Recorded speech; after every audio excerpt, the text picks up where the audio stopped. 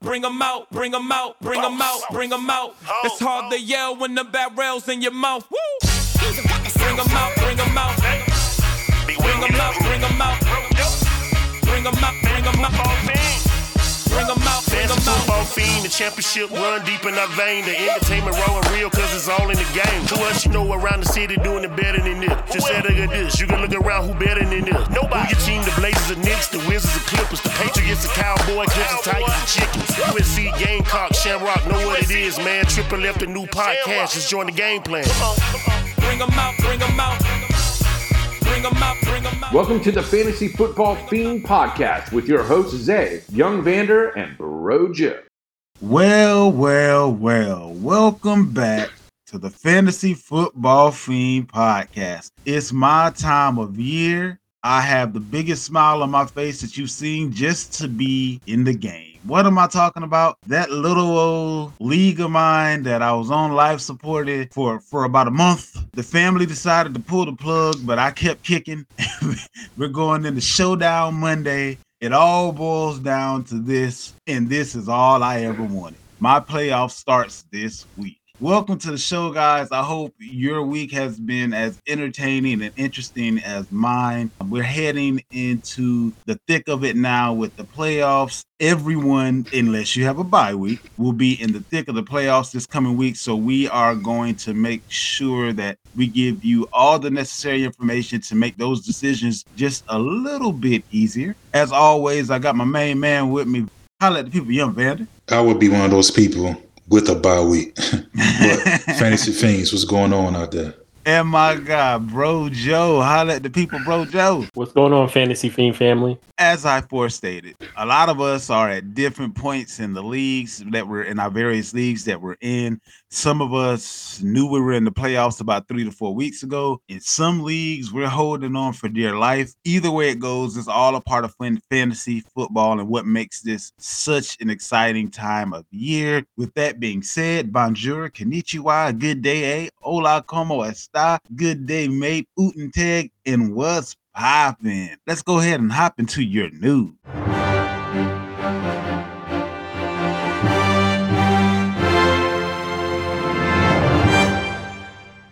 And now your fantasy news. All right, so let's go ahead and hop into your fantasy news. Injuries are going to be paramount to navigate this time of the season. So we're going to start out with two of possibly the biggest blows to fantasy football players. We have Josh Allen, who has a mild case of turf toe. We also have Lamar Jackson, who has an ankle sprain. Has not yet been determined if it's high or low, and that can kind of determine the severity and the amount of time that he may be out. But two quarterbacks that our fantasy fiends may be leaning on may not be ready to go for week one of the playoffs. What are you guys going to do in this situation? Now, we also have Taylor Heineke getting an MRI on his knee. A lot of people may have been kind of depending on him. I don't see their backups being nearly as good as they are. Trubisky is probably the best of the backups. Kyle Allen definitely ain't it. Neither is Huntley. So, man, what do you do at this point if you have these guys? Man, if you have these guys, I think you definitely need to turn to another direction. I definitely want to go with the backup of the guy. Hopefully you have another guy. Well, in a one quarterback league, I'm pretty sure you have a guy in free agency that you probably could play that's available. You still have guys like the Ben Roethlisbergers and True. You know, those kind of guys are still on free agent lists. If you're in a two quarterback league, then you might be stuck with the backup. You might be stuck with a backup, or hopefully you have one on your bench that you can plug in. Yeah, true. Another quick tidbit though, if you're not on any of these guys, grab the defense. My league that I'm in, I have a bye week, so I don't play this upcoming week, but I play the following week. And me knowing that the Ravens play the Bengals, I picked up that Bengals defense. So you got to look at it from all kind of ways when you see these injuries, guys. You know what I'm saying? Not only offensively, but defensively. So the Bengals is a pretty solid defense this year, and going against a guy like a Huntley, kind of look ahead and take advantage of those defenses. Yeah, but Buffalo's been looking kind of suspect with their starting QB. So maybe, I mean, they put up a few points this week, which is to be expected against that Tampa Bay defense. But maybe that's another, avenue that you look down and kind of see what's coming down the pike and see what's what as far as defenses are concerned. Yeah, definitely great advice there. We have Giovanni Bernard.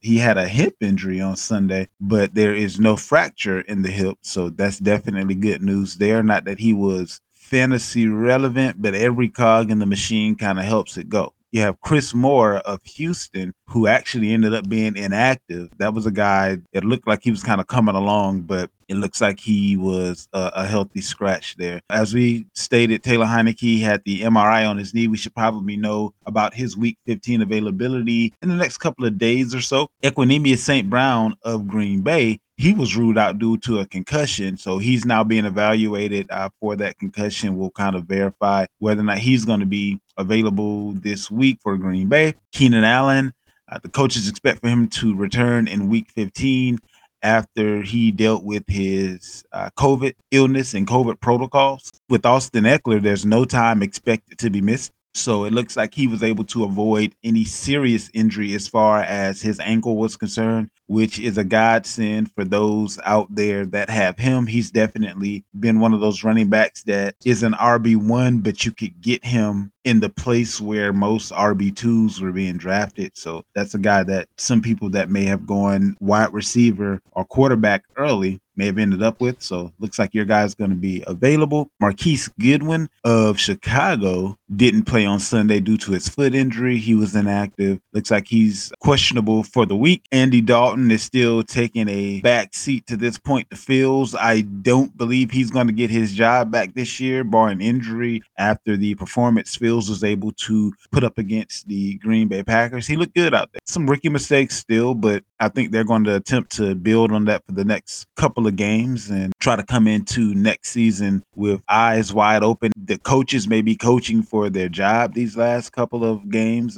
So there's a lot of different avenues that are going to be important to look at. You have Daniel Jones, who is visiting with a specialist on Monday. It doesn't look like his neck injury is getting any better just with time passing. So you're probably going to still be looking at Mike Glenn and giving it a go at quarterback for the Giants. Saquon made it through another game without any catastrophic injury, so that's a good thing. That normally happen very often. So you got Emmanuel Sanders of Buffalo. He injured his knee on Sunday, so Sanders was forced out of the game. If you were watching that game, you saw that Gabriel Davis and Cole Beasley were kind of able to pick right up where Emmanuel Sanders would have left off. So that may be a pivot for some people who had either that particular injury that you're dealing with or others in the wide receiver vein, or for that matter, if you have wide receivers that just weren't very active for you, didn't really produce much. These guys may be ones to take a second look at, just depending on how far down the rabbit hole you need to go to find your best solution.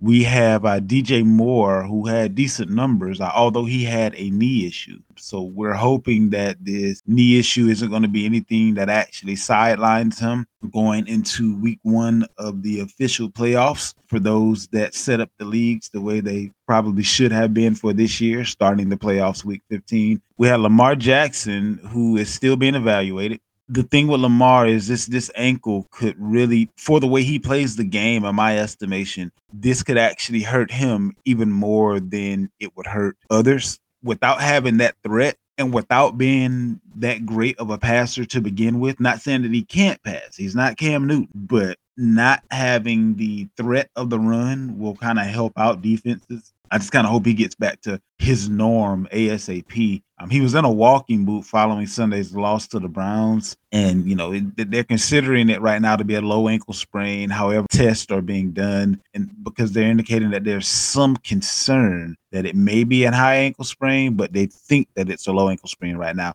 And that may just be wishful thinking, because if it's a high ankle sprain, they understand the amount of time that he may be out. And not to mention the fact that with losing the game on Sunday, Cleveland, that kind of puts them in position that, because if you lose Lamar for any decent amount of time, you may find yourself slipping out of the playoffs, definitely not having any chance at a bye or anything of that nature. I just had some news come across the wire saying that Melvin Gordon suffered a sprained thumb. Keep firing up Williams. I mean, it's looking like at this point, what normally happens to Melvin Gordon is exactly what's happening, which is a a multitude of injuries. So Williams looks like he's going to be the play. It's not indicating that Gordon is going to be out or anything of that nature, but he did suffer yet another injury.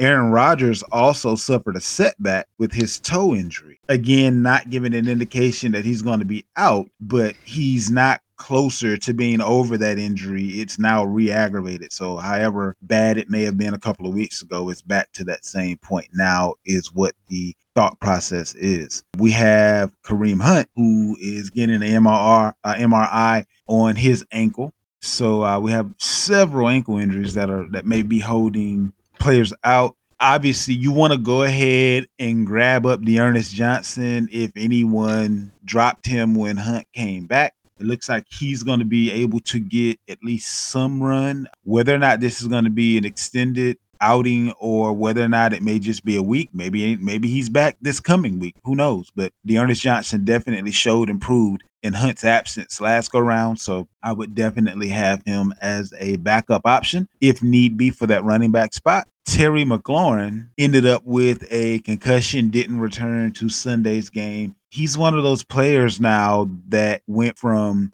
being a highlight of a season to being kind of the bane of Fantasy Fiend's existence for several weeks out of the season, either due to bad quarterback play or due to injuries that he sustains within games. So hopefully Terry will be back at 100% as you go into the playoffs. And hopefully he didn't cost you your playoff spot this previous weekend. Rex Burkhead left the contest on Sunday. He was forced out of the game with a groin injury. So at this point in time, David Johnson may be the only game in town. I think they kind of pretty much got rid of everybody else. So if this groin injury, which can normally be, at least it puts you on a week-to-week type of a situation more so than a day-to-day with the groin injury, this may make David Johnson a playoff hero possibly just due to volume. Well, you know what? Even in that instance, I don't think so because it doesn't matter who's in the backfield there. They're not being productive. You see all these running backs get eliminated, Ingram, Lindsey. You go, okay, it's one guy. He's going to be the man. No, he goes in there, he does nothing. Their run game is obsolete, so it doesn't matter who's there by themselves. You would think with the volume they'll do well, but hasn't been the case. I mean, we did see a sighting of Royce Freeman. Yeah. This guy had 11 carries for 15 yards. It's just like they have absolutely no run game. So even if David Johnson is there, I wouldn't want him. If you have nothing left, I mean, play him as a flex, but don't have any high expectations. I would definitely agree if we're looking at a standard league, but knowing they're going to be playing from behind and Rex Burkhead is out, I think David Johnson is going to be the only pass catcher running back. Yeah. He can catch 10 balls for 20 yards, can run for 15 yards, and he still gave you close to 15 points in the PPR league. So for that tail end of the bench, I know I have a couple of leagues where it's hard out there for a pimp. Like it's real hard. Like I have one league where I didn't realize until I got to, and you know how many moves we make. I didn't realize until I got to my 19th move that it was a 20 move cap. And it was just in happenstance that I happened to be having a conversation with the commissioner. I dropped by my guy's crib. We was having a conversation about football. And he was like, man, yeah, you see a lot of people can't make no moves and people done got hurt and they can't replace them. I'm like, what you talking about? Like, there's plenty of people on the way. Well, you can only make 20 moves. And between Antonio Brown getting suspended and Adam Thielen getting hurt, now I got to run the rest of the season with an open wide receiver spot unless one of them come back. So just make sure, even though you think everything is regular, make sure you have a full understanding of everything that's going on. Zach Moss was benched yet again. I guess the Bills are going to run with Devin Singletary and Matt Breida as their guys, which is interesting because Moss was the guy that they had chosen as the first up, if you will, starting the season. So it just solidifies the fact that if you're running through three and at every point in the season, each one of them is your starter, you don't have a running back. That's one of the main reasons why Buffalo can't get things going when they need to get it going, because they're counting on their quarterback to be their best runner. And if that's going to be the case, you're going to put yourself in a position where you might lose the most important guy on the field. Got to do what you got to do. But hey, you got J.D. McKissick missed his second week, and he had a concussion. So hopefully he'll be able to come back in week 15. We'll see how that goes. Tony Pollard didn't suit up on Sunday, and he had a foot injury, dealing with that plantar fasciitis, and that's one of the more painful injuries that you can deal with, especially as a running back having to plant and explode off of those feet. So hopefully he will be good to go sooner than later. But it doesn't look like Zeke is going to get that much needed break because now he's pretty much the only game in town. Derrick Henry could be back week 18. So for the real NFL, if you're a Titans fan, great news. For fantasy players, too little, too late, pretty much. But it looks like he will be able to return this year. And that pretty much wraps up your news. Let's go ahead and get into these game reviews.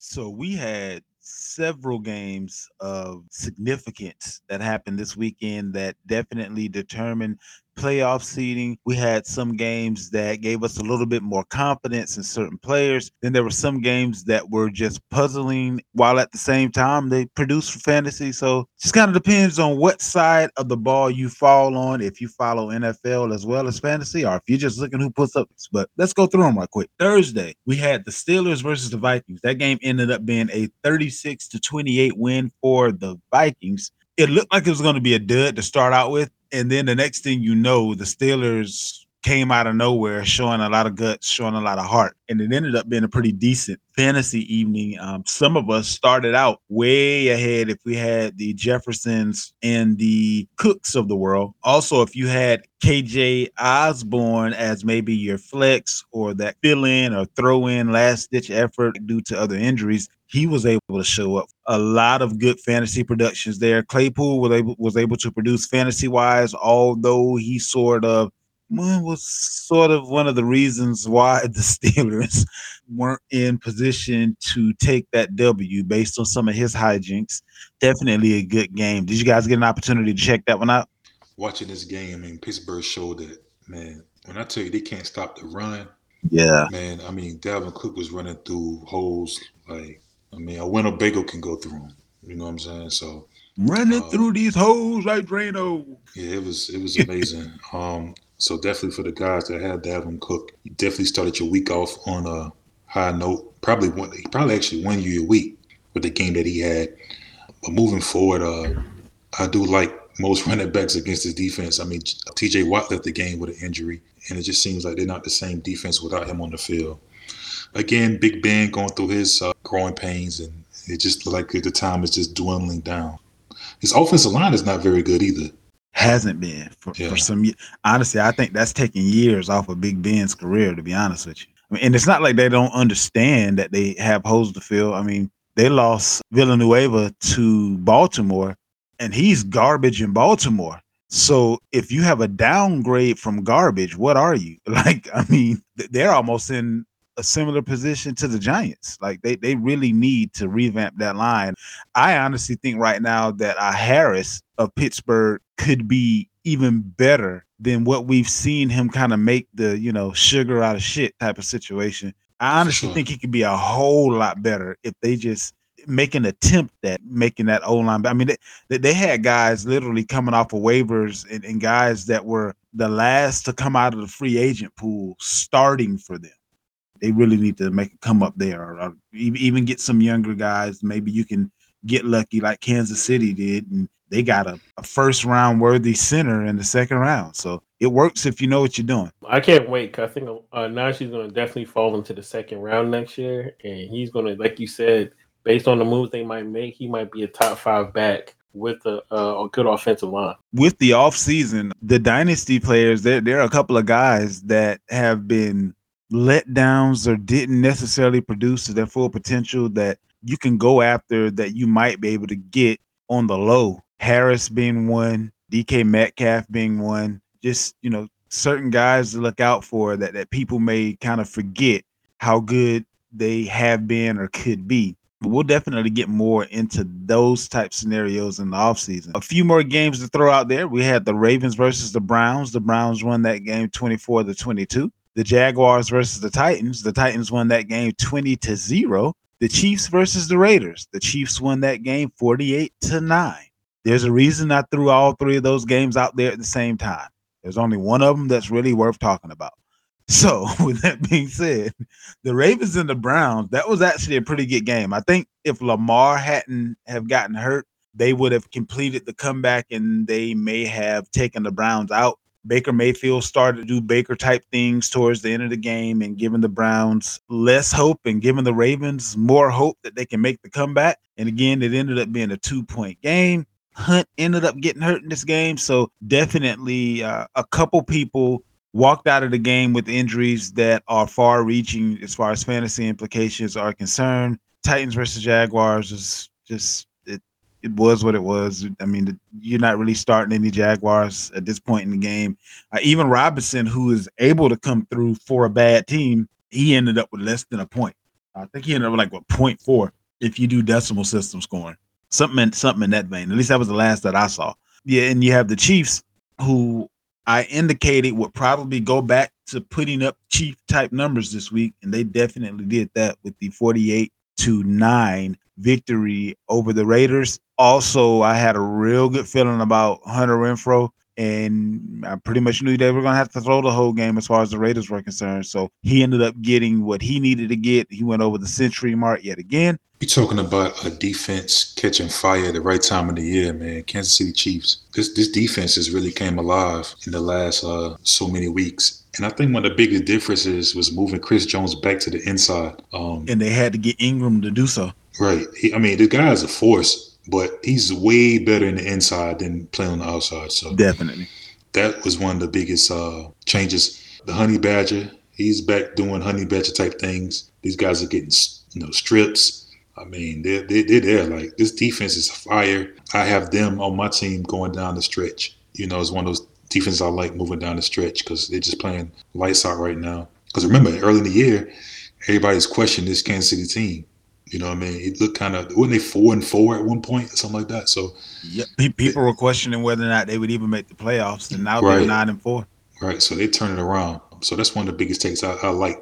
Of course, you know what you're going to get as far as them offensively. And it still seems that teams are playing two safeties deep, letting Tyreek go crazy. So teams are still playing them that way, but they're finding a way, and with the help of the defense, actually scoring points as well. It's just been pretty good going into the playoffs.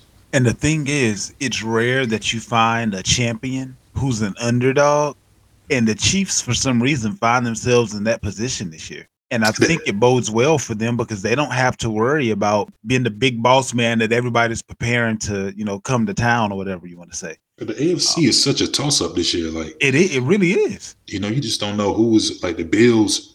You never know what you're going to get here. The Browns, you never know. The Ravens now, just so many question marks. The Chiefs seem like the healthier team. So, that part. That who wins, the team that can stay healthy. So out of these teams, everybody else are facing injuries. Guess who's else pretty healthy? The Patriots. They are. But, again, the Patriots, if you can win a game throwing 3 passes, I don't know. I know it's something to look at, like, it's cool, but to me, I see it another way. Like, that's not cool. You know what I mean? I don't think they're ready to take that step because I like Matt Jones. He's been accurate this year, not really turning the ball over as much. But these are the type of quarterbacks. What are you going to do when you're down 14? You're down 17. Can you catch up? And the kind of football that they're playing, I don't think they can catch a team like the Chiefs if they get up early on them. The only thing is, with the type of defense that the Patriots has, I don't see anybody getting up on them by 17. Unless you're talking about like a pick six and then a fumble in the when the other team's immediately in the like, it would have to be like a quick hit. Like you wouldn't be able to just stump it down their throats that way. And that's the only reason why they were able to do what they were able to do with Buffalo. That combined with the fact that the weather itself was defense. Like, that was actually the better defense than the Patriots defense was the weather itself. Like, when you can't punt when you're going in a certain direction, when you can't throw the ball but to your left because the wind is blowing in the direction of your right, so the odds of the ball even getting there are slim to none. Still, I heard people say the same argument, and my rebuttal is that it doesn't matter. We see during this time of the year, it's always like that. There's always windy games. There's always cold games. Hell, there was a game, the fog was so thick, you couldn't even see your hand. But to see a game that's only 3 pass attempts, that's alarming to me. I mean, other people may see it as a feat.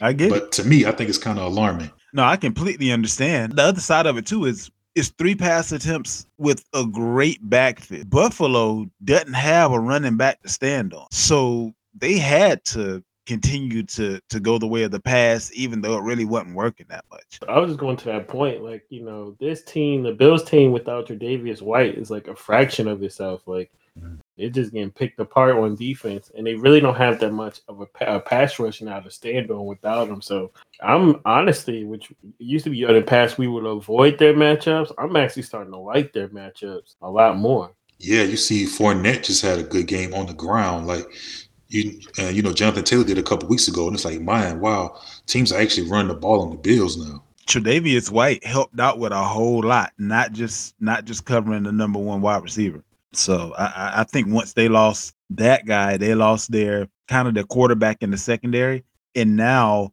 you're having essentially a third string corner having to start, and it's not looking so good. They aren't able to hold up in the secondary, which makes it that much more imperative that you get to the quarterback a little bit quicker. So you're able to kind of see their deficiency on the line that they were able to cover up when they had a otherworldly cornerback back there. So just a couple of things to kind of keep in mind as far as the changes that we're seeing with Buffalo. A few other games that were out there. You had the Saints beat up on the Jets. That was a 30-9 win for the Saints. The Cowboys were able to defeat the Washington football team 27-20. And you had the Falcons beat up the Panthers 29-21. And that game was not quite as close as what the score would indicate. Highlights from these are low lights, depending on which direction you choose to go. Cam Newton still can't throw the ball. The Falcons did what they needed to do. I don't know if Cam was going to have a job next year. He would have almost been better off not going back to the Panthers if he wanted to lengthen his career. If you can't at least halfway show up there, then I don't know anyone else that's going to have that same confidence in you. He's still a heck of a running back. He shows that every time he gets the chance, but I just don't trust him passing the ball. The Cowboys actually were a little bit more convincing than the one-score game would indicate. I love what I'm seeing from Dallas. Their defense is finally matching the output of their offense. Micah Parsons should have been the number one kid drafted this past year. Offense or defense, there's no one that is impressing me more than Micah Parsons is. This guy is one of the best defensive players, not one of the best defensive rookie players. No, one of the best defensive players in the game, bar none, already. I can't even imagine what this defense is going to look like a year or two from now. They keep Dan Quinn in the fold as the defensive coordinator. They already have the quarterback. They have the running backs available. They definitely have the wide receivers. They're going in the right direction. They finally fixed their defense. It's crazy. Like, you never get the two things going, simultaneously. Like, you don't. The offense is looking the world beater, and now the offense is taking a step back, and the defense is looking good. Like, to me, the offense is just not the same. They start off running really game hot. Is suffering. Even the pass game. I mean, Dak is missing a lot of throws, a lot of open guys. He's either underthrowing or overthrowing. Offensively, I thought this team was going to be one of the best in the league. It just hasn't been that, and the defense is in pass has been bad, but now they're playing good. As far as Micah Parsons, I mean, he's a top 5 defensive player in the league. Like absolutely, not rookie, just period. The guy's not even a pass rusher; he's a linebacker, but yet he's double-digit sacks. He's like, I want to say 4th in the league in sacks, and he don't even rush the. He rushed like the that's not who he really is, right? They playing him on the line, and that kid is a terror, man. I don't even know what to say about that pick. Like they definitely got one. He made it to number 10. Like he's literally he was the best. He's the best pick in the draft, hands down. For sure, but in last year's draft, it was guys are more drafted need. So if you look at as far as talent. Of course, he's one of the more talented players coming out, but teams needed quarterbacks, teams needed corners. Guys are picking more on need versus just who's the best player on the board. I hear you. Yeah, off the field issues didn't help him. I thought he had a phenomenal character and he was a great leader at Bama. But these organizations, they get a whiff of anything and it's like they just drop people on the board. Just like Kenshaw for the 49ers. That kid was another one who, because of issues, dropped in the draft. But to your point, like this guy is like Patrick Willis and Von Miller and one player, you know, like his pass rush ability and how and the tackling machine he is and the prowess he has on the field. But with the Cowboys offense, I just think Kellen Moore and McCarthy is like, it's like the offense is intertwined in a bad sense. When we saw like the air raid concepts, them bombing it down the field, that's Kellen Moore. All this running back dimensions and all these follies and things that they're adding that's not working out. They're trying to marry two concepts that's not working. I think they just need to get back to what they was doing and they'd be good. Yeah, old buddy need to go sit down again. That's what he needs to do. Facts. When he sat down and Kellen Moore was running the offense, it was good to go. I'm not being insensitive and saying that I hope he gets COVID again or nothing like that. I'm just saying that sometimes you get more with less.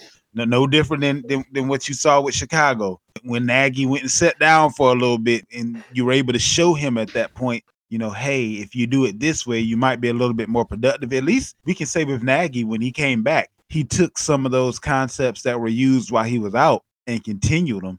So hopefully, right.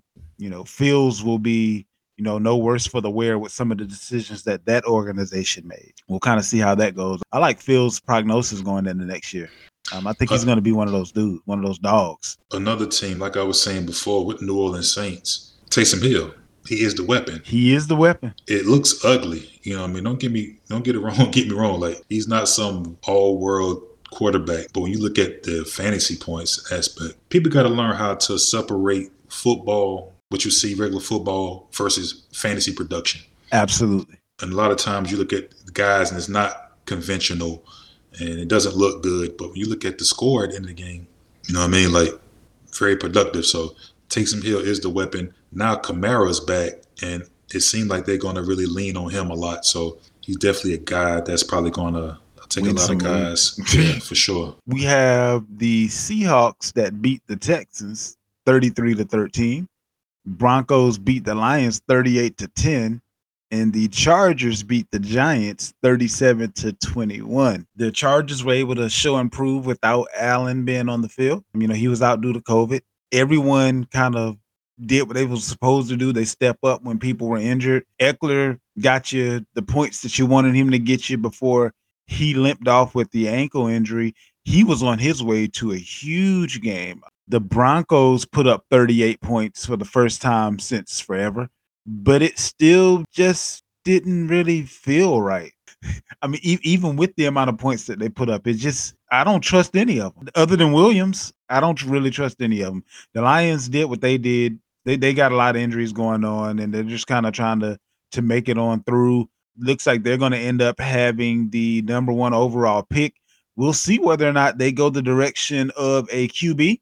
The Heisman Trophy winner from Alabama is currently the number 1 on the board, is the thought process. So we'll kind of see if they stay loyal to Goff or if it's going to be Goff's swan song year as a rookie is drafted to take his place.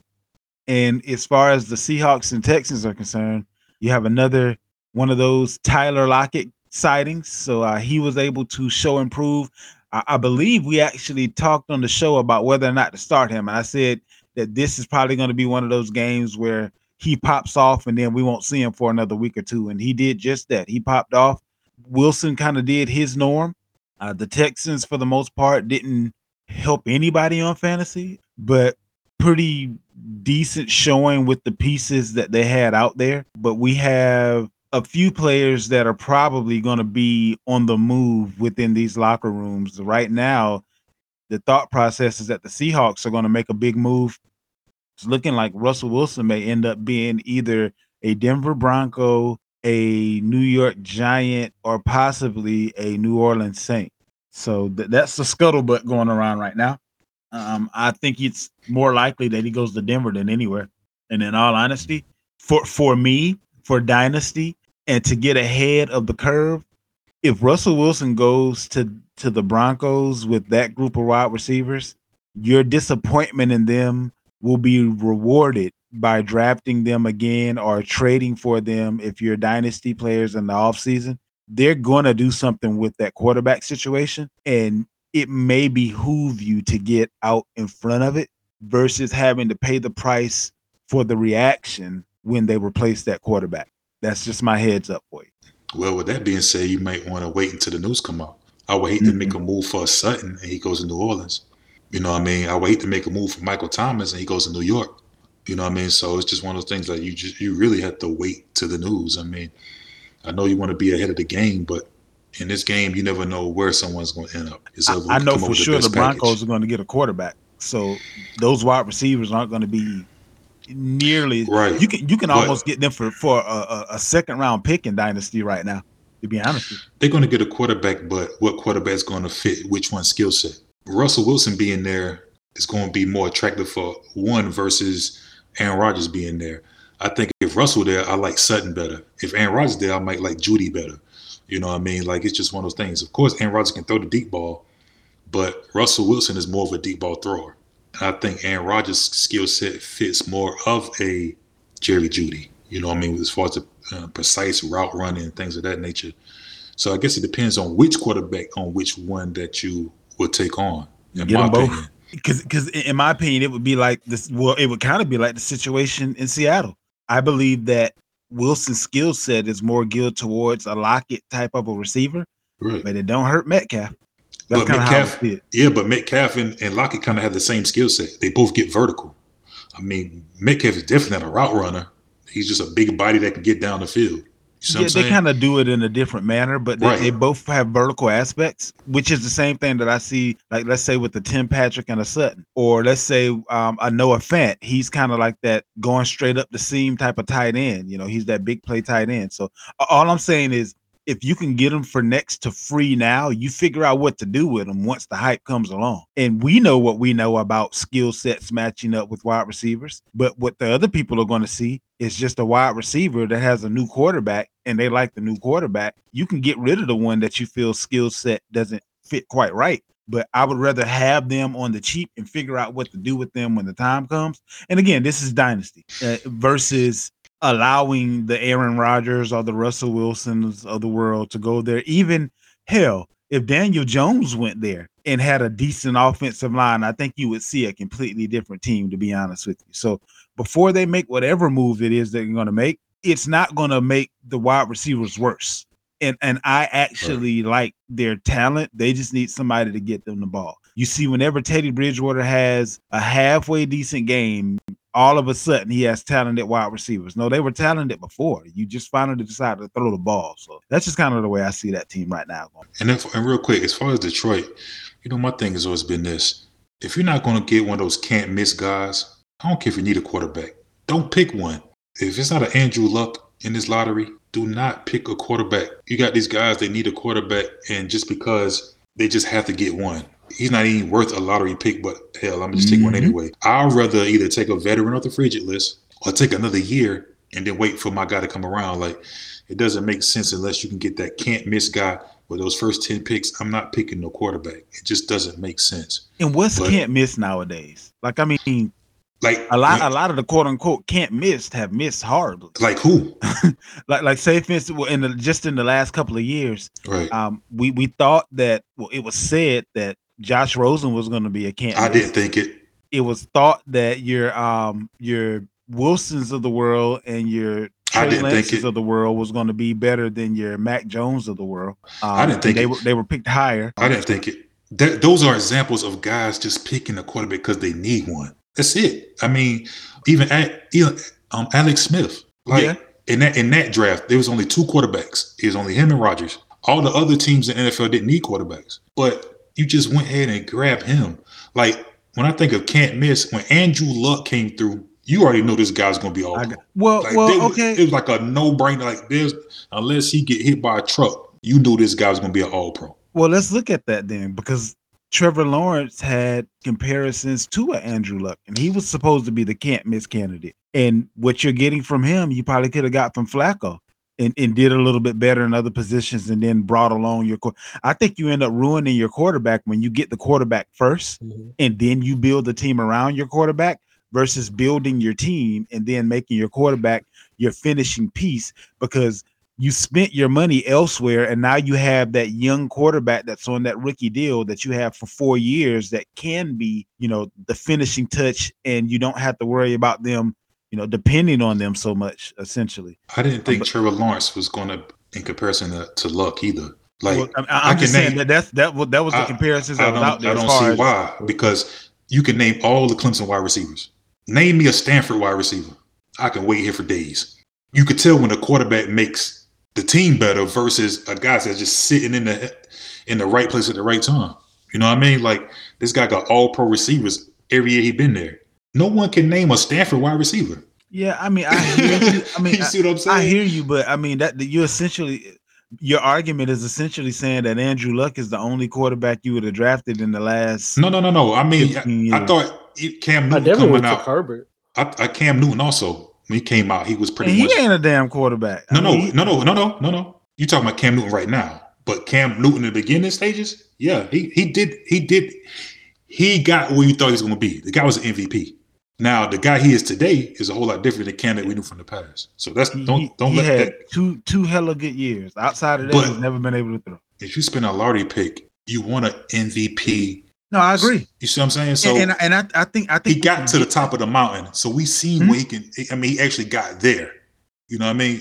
You got these guys. Your Josh Allens of the world, your Deshaun Watsons of the world, your Patrick Mahomes of the world.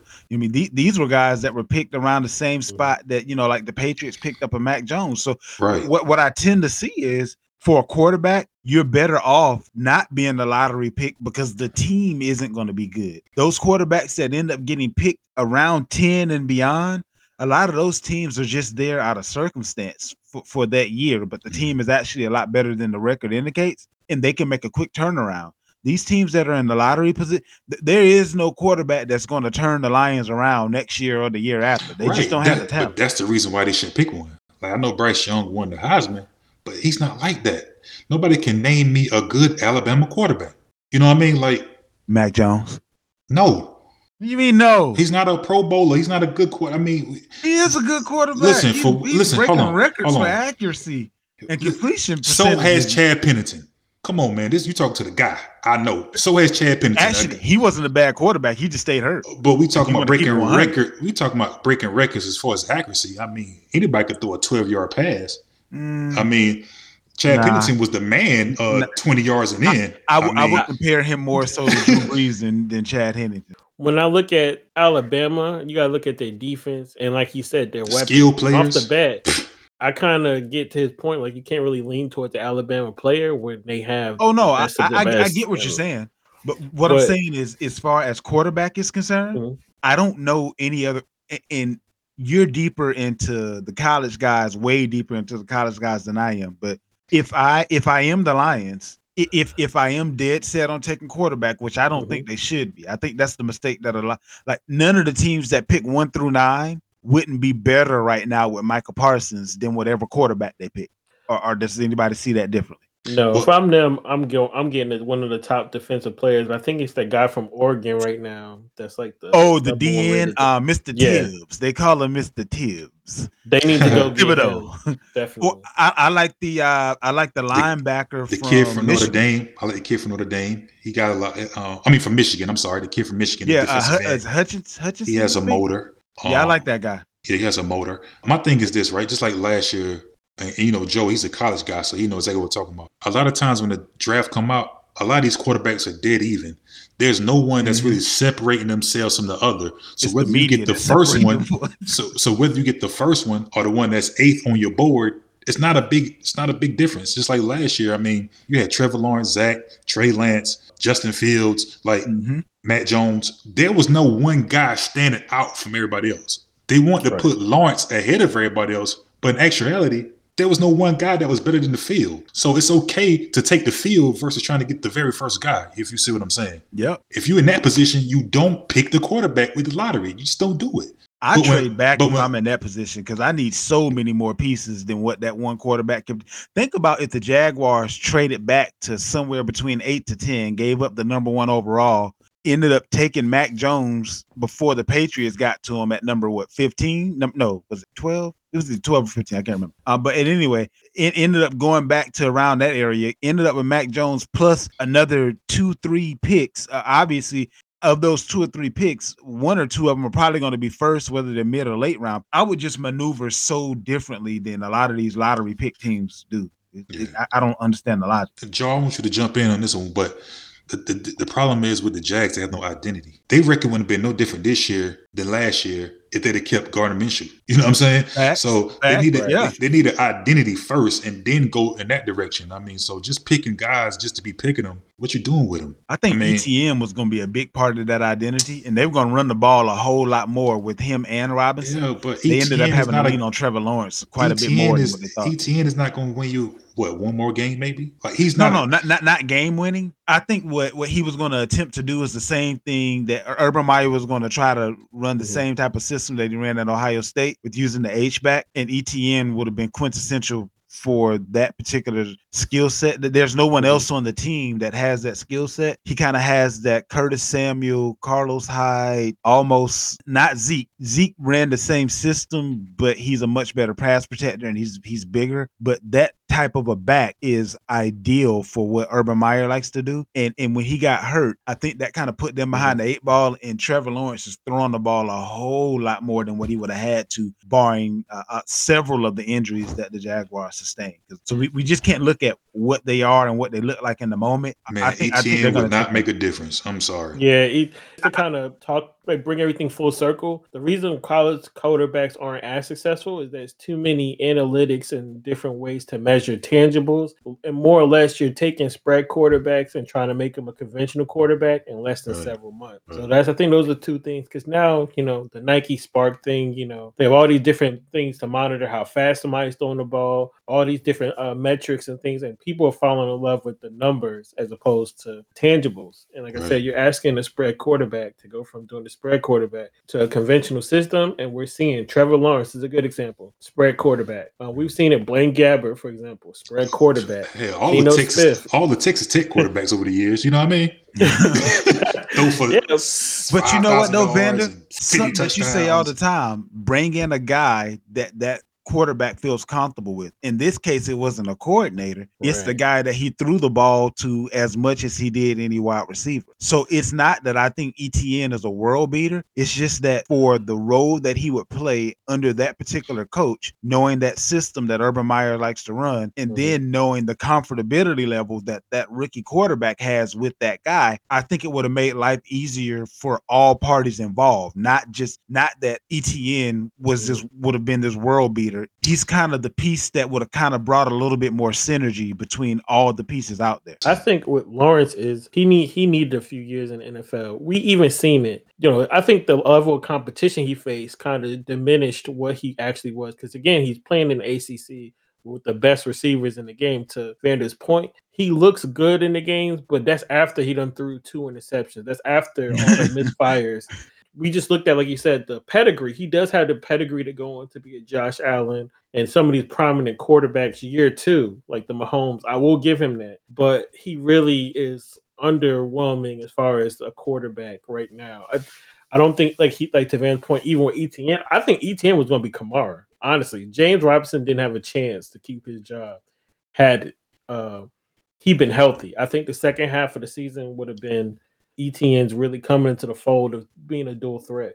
But Lawrence needed a full year. And plus, Urban Meyer, to me, is having when Alabama coach went to the Dolphins for the first time. Like, he just wasn't, I don't think he's equipped to lead. He can do that in the college ranks, but I don't think, Saban, there we go. I think it's a Saban thing with Meyer, where I think he needs to go back to college. I feel you.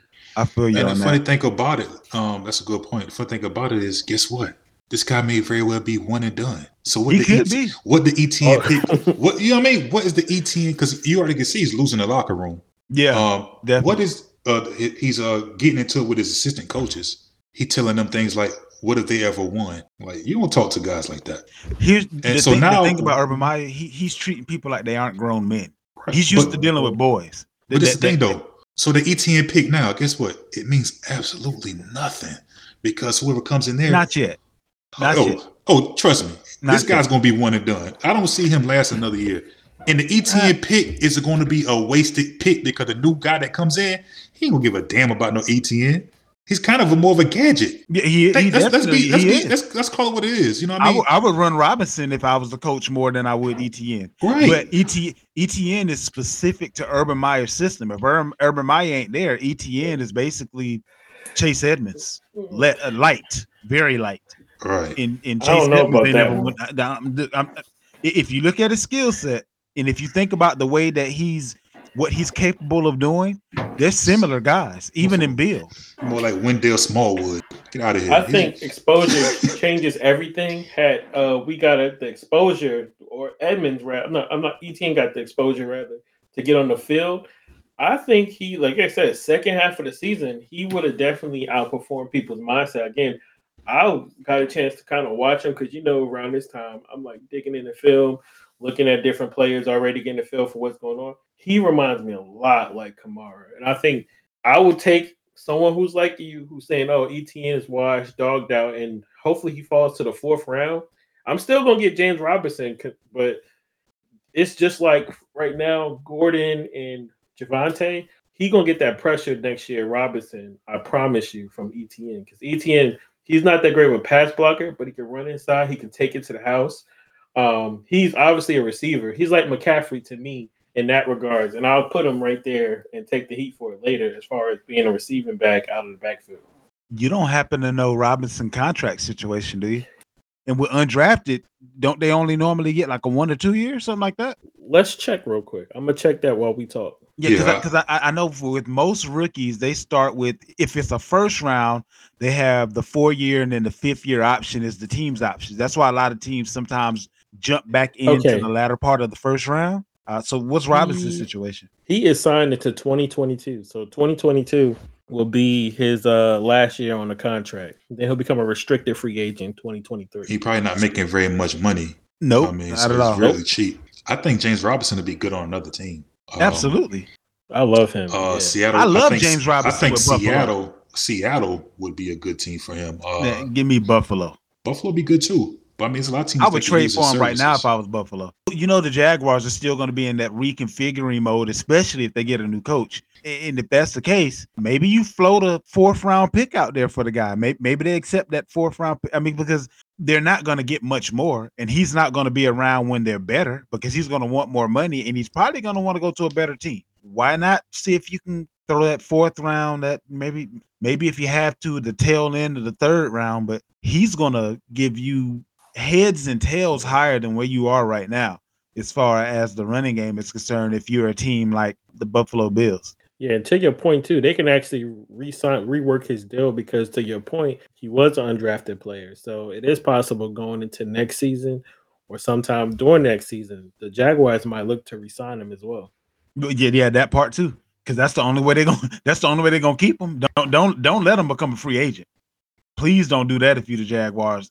Unless you say, well, I can go back to the well and do the same thing again. We'll depend on ETN for right now, and I'll find another 4th, 5th, 6th round guy that'll show up and be the next Robinson. This team is in trouble. I mean, let's think about it. About 3-4 years ago, they had an identity. They was a defensive team, and they was winning games, and they was like a play away from being in Super Bowl. You know what I mean? Yeah. I actually think they got cheated. I think that AFC Championship was the game they played. Like, life comes at you fast. You know what I mean? So now they have absolutely no identity. So good luck to them. The Jaguars may end up becoming the damn Knights, and what I mean by that is they may end up over in London somewhere. For real. I mean, like that's gonna be worse because guys don't want to live abroad. You know what I mean? Guys want to be the man at home. It's going to be a team full of young guys. It's only 32 teams in the NFL, and when you're a rookie, you just want to be on a team and you hope for the best, but they won't be able to get free agents though. And you got some free agents that are just kind of built differently, and some of them may want to go abroad just to be able to do it. But I doubt it. For all intents and purposes though, that would be one of the best home field advantages. They'd probably try to string together your home games and then string together your road games for logistic purposes. And that probably would be one of the better They were also talking about like Mexico City or those are only two out of country spots right now, but they were looking for a team to go. And the Jaguars' name was already on the block prior to their owner buying the team currently. It's going to be kind of interesting to see what happens with the Jaguars between personnel and between the team itself. They got a lot to figure out.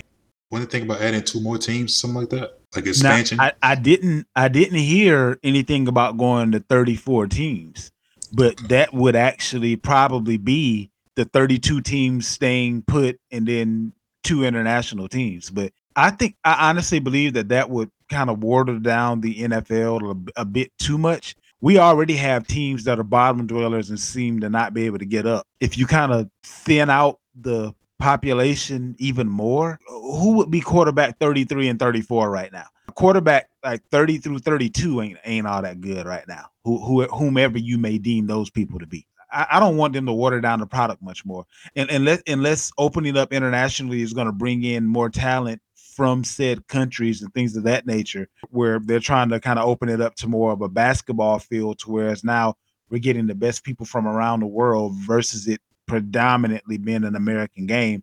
Maybe they want to go that direction, and even with that, it's still going to take a few years for people to kind of catch up. Yeah, they don't really care about bringing in the talent. They just want that international dollar.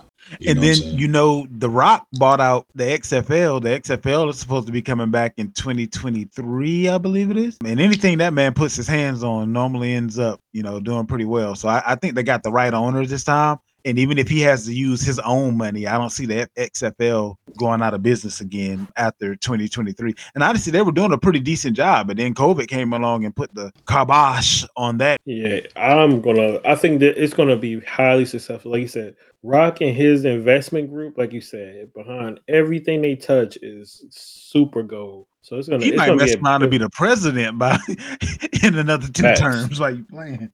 I think they should maybe use it more as a farm system than to try to beat. I know they're not competing with the NFL because they're usually going to run it during the time that the league is not in, but it's going to be hard to get in there because, people, you're a fan, I'm a fan. We've been fans of these teams for years. And it's kind of, even though we love football, it's kind of hard for somebody to turn the channel and look at a team full of guys that have no clue who is who. You know what I mean? So fantasy is going to be very important to that league, and they're going to cater to fantasy. They're going to do some innovative things that the NFL should have thought of a long time ago, but that's what's going to indoctrinate us to those names that we don't know. It's going to be fantasy. Watch what I tell you. And with that being said, make sure you're ready to invest in whatever fantasy apparatus they're going to dive deep into, because it's going to take off. Watch what I tell you. We got a couple of more matchups. The Giants lost to the Chargers. That one, Joe talked a little bit about Herbert. The Chargers are really putting themselves in position to be a stalwart in that division. They're going to be able to compete with the Kansas Cities of the world the way they're putting this team together. And they have a quarterback that is one of the better young quarterbacks that are out there right now. His deep ball is phenomenal. The only other deep ball that I see that's even in he's in that person's arena is the Aaron Rodgers of the world. We're talking 45 to 50 air yards, not yards after the catch. This guy can throw the damn ball. We had the 49ers Bengals. The 49ers were able to win smallest of differences in this one, 26-23. Honestly, this game could have gone either way, and it was a great game right up until the end. Both teams are now 7-6. The 49ers are squarely in the hunt of the playoffs now. You have the Bills and the Buccaneers. The Buccaneers ended up winning that game 33-27. And the final score is not really indicative of how much the Buccaneers were kind of able to show the warts of the Buffalo Bills. And the last game was the Packers and Bears. The Packers beat the Bears 45-30. And in this one may be the one that takes me out if things don't go right tonight. Because I set Aaron Jones, I started Joe Mixon, which I don't really worry about the result as much as I do the process. I will always follow the process. I'm not one of those after the game, dang, I should have put this guy in. Obviously, that's a natural reaction, but the process says put in the guy that's been getting all the volume versus the guy that's likely to take a 50-50 split. So if I end up going out, I went out playing the game the right way. It is what it is. Josh Allen maybe I'm overreacting, guys, but Josh Allen seems to be more of what he was prior to last year than what he was in his MVP candidacy year last year. If we look at his numbers prior to last year, prior to Diggs getting there, he wasn't what we saw last year. So I'm really kind of beginning to think that he's somewhere in the middle, but we thought that he would build off of last year and then become better than what he was last year. I think last year for him was the same as Cam Newton's MVP year. It's the best stats you're going to get out of that guy. All things came together, and everything else that you see going forward is going to be slightly under that. So show me where I'm wrong. Yeah, I think with Josh Allen too, I think what also happened is just the subtle changes is around him too. He doesn't have the run game for one, or the offensive line, which is a fact that he would need to be successful. Especially, I think, he's never had a bookend left tackle. Dawkins is good, but he's okay. They just need to regroup that offensive line and establish an identity. They have the receivers. They have a plethora of those.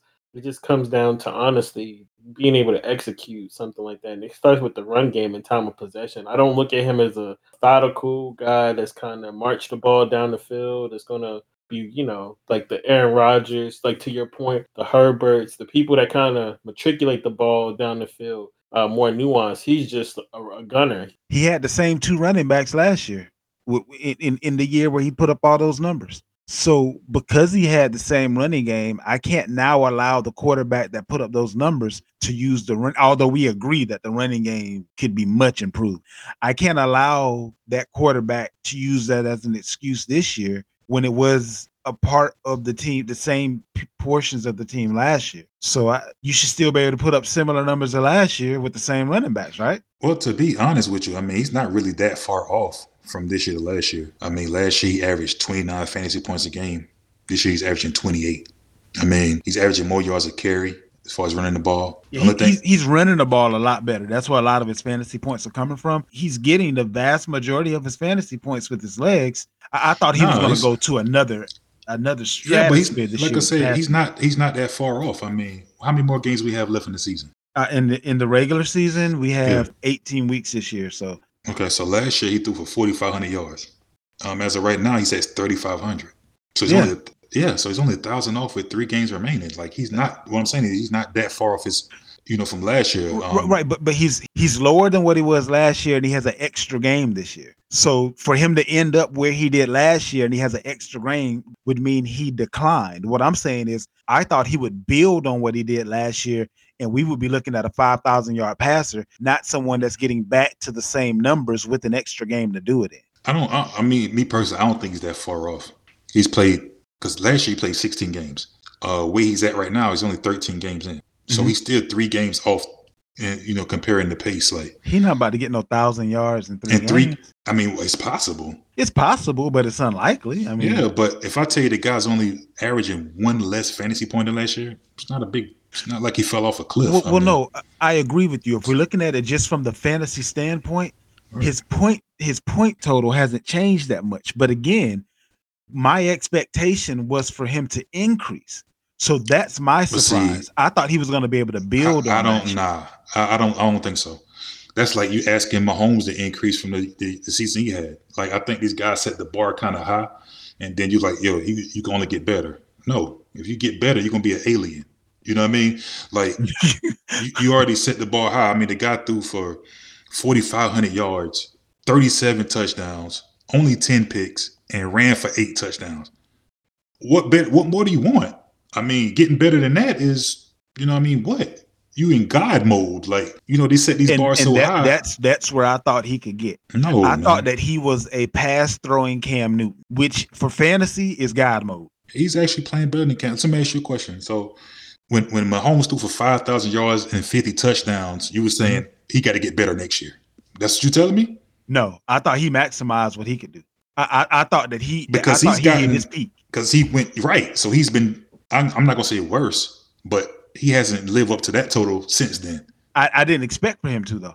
I think that's any quarterback's peak. Okay, so this is my rebuttal to that. Joe, why wouldn't you expect him to live up to that if this is his first year as a starter? So you mean to tell me a guy first year as a starter? Hold on, listen. This guy's first year as a starter is 5,000 yards and 50 touchdowns. You mean to tell me this is his first year as a quarterback? You wouldn't think he can be better? Well, no. Actually, this is where I'm gonna agree with X. We all kind of knew, we were put on notice what kind of offense they had. With the Bills, we didn't know anything. I didn't know nothing about Beasley. I didn't know nothing about the other plethora of receivers on that team. I didn't even know what Josh Allen was going to do. Same thing with a Cam Newton who threw for over 4,000 yards the first season. And I'm like everybody else, like, well, I'm going to expect a little bit more. Josh Allen's tangibles, we didn't know anything about. He was a dark horse that erupted into the NFL. But unlike Cam, this guy is more than a tradition. He has the strongest arm, my personal opinion, in the league by far. So, of course, I'm thinking you're getting Emmanuel Sanders. You got, the same coordinator, Beasley, who he is, Diggs unstoppable. Diggs in the second year in the offense.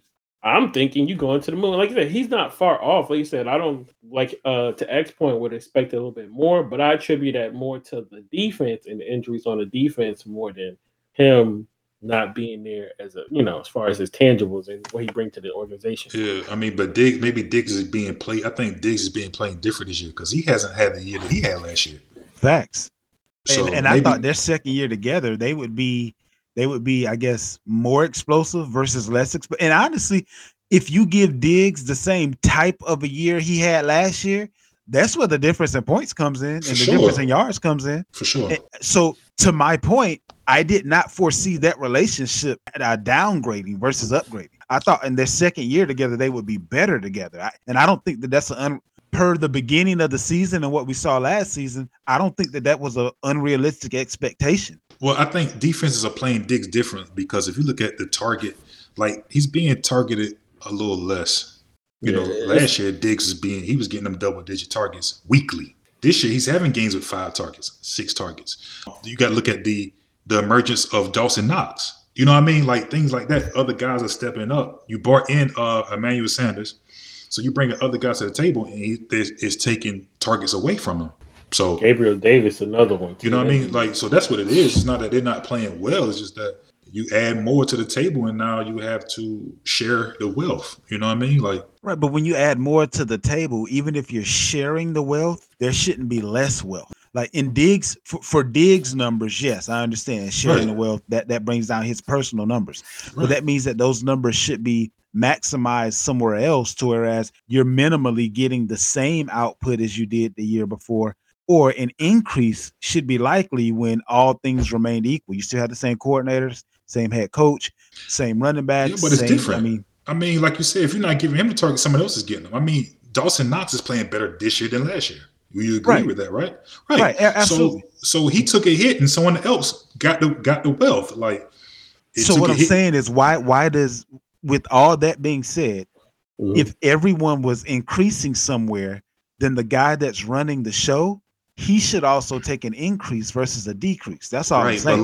But just like Joe just said, they probably have less possessions.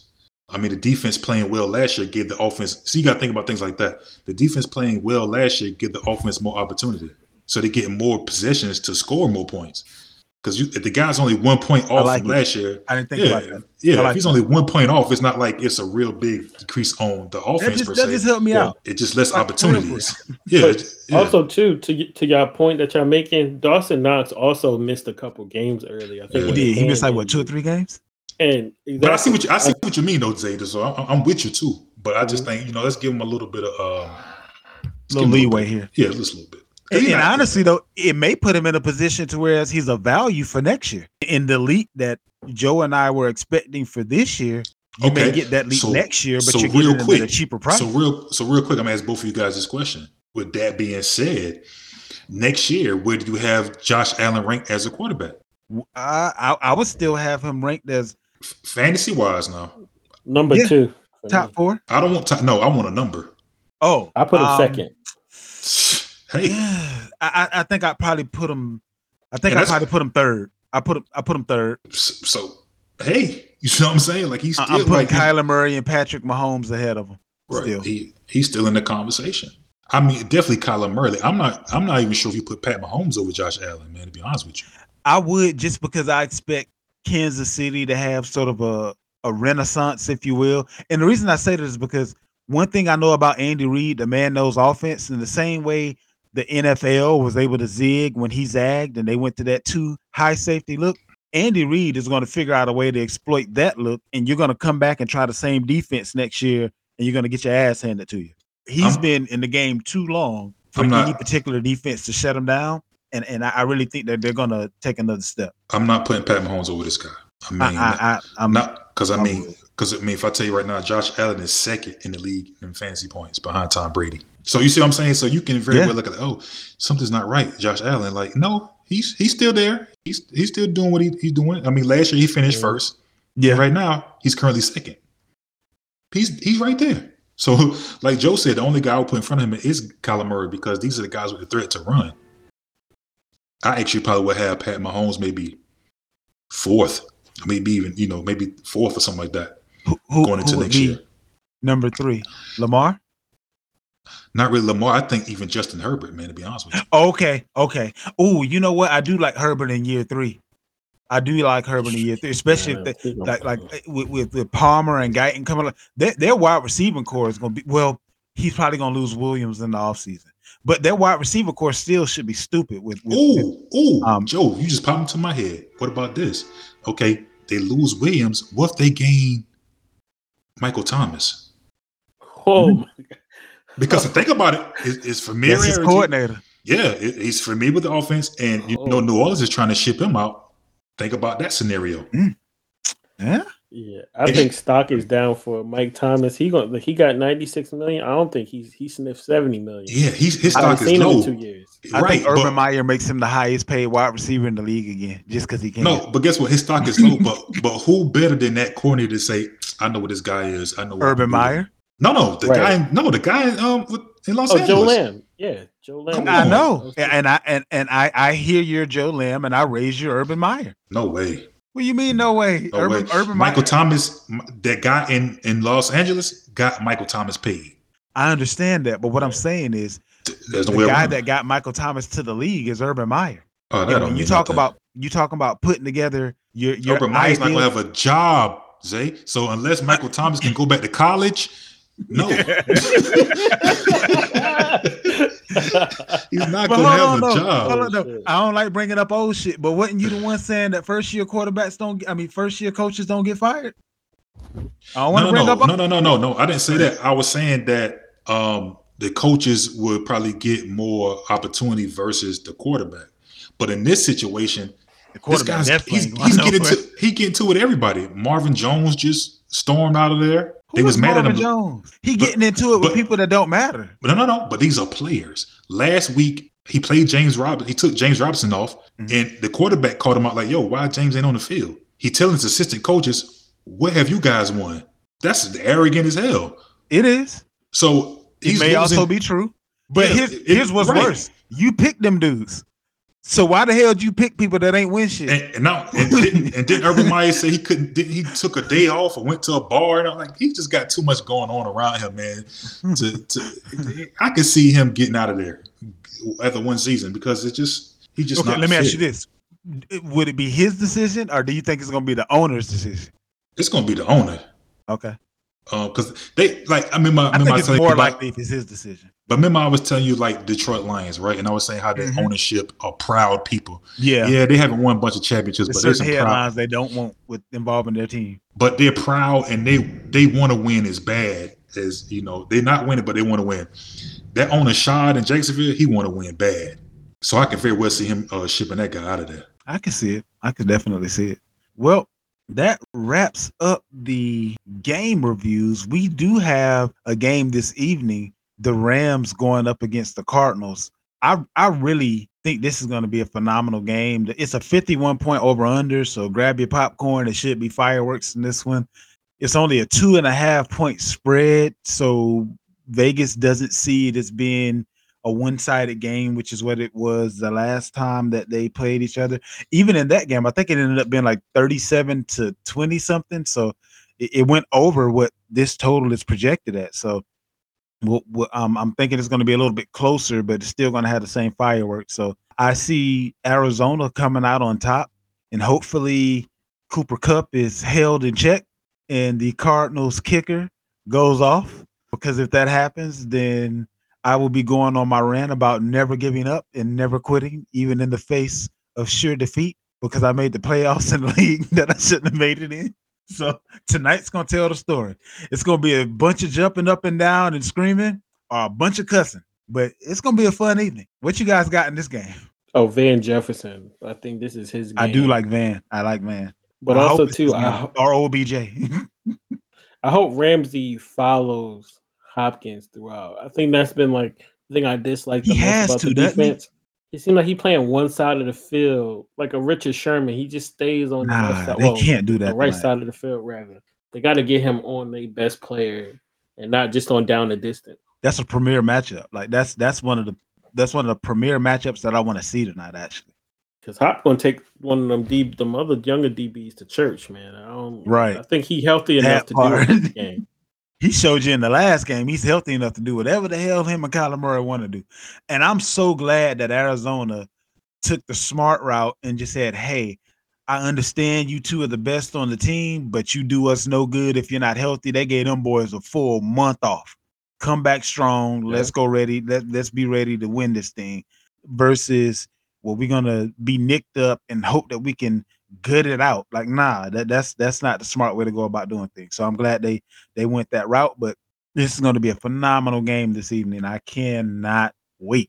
With that being said, that wraps up the game preview for tonight and the game reviews. Real quick, we've had several people reach out to us as far as joining the Listener League. So if you are interested in joining the Listener League, listen up. Make sure that you get this taken care of ASAP. You have to follow us on Instagram, Twitter, or Facebook. Instagram, it's Fantasy Football Fiend. Twitter, it's @fantasy_fiend. And the Facebook group is Fantasy Football Fiend Family Facebook group. Show us that on any of those sites, you can send us a message showing that you have followed us on whatever app you use to listen to the podcast.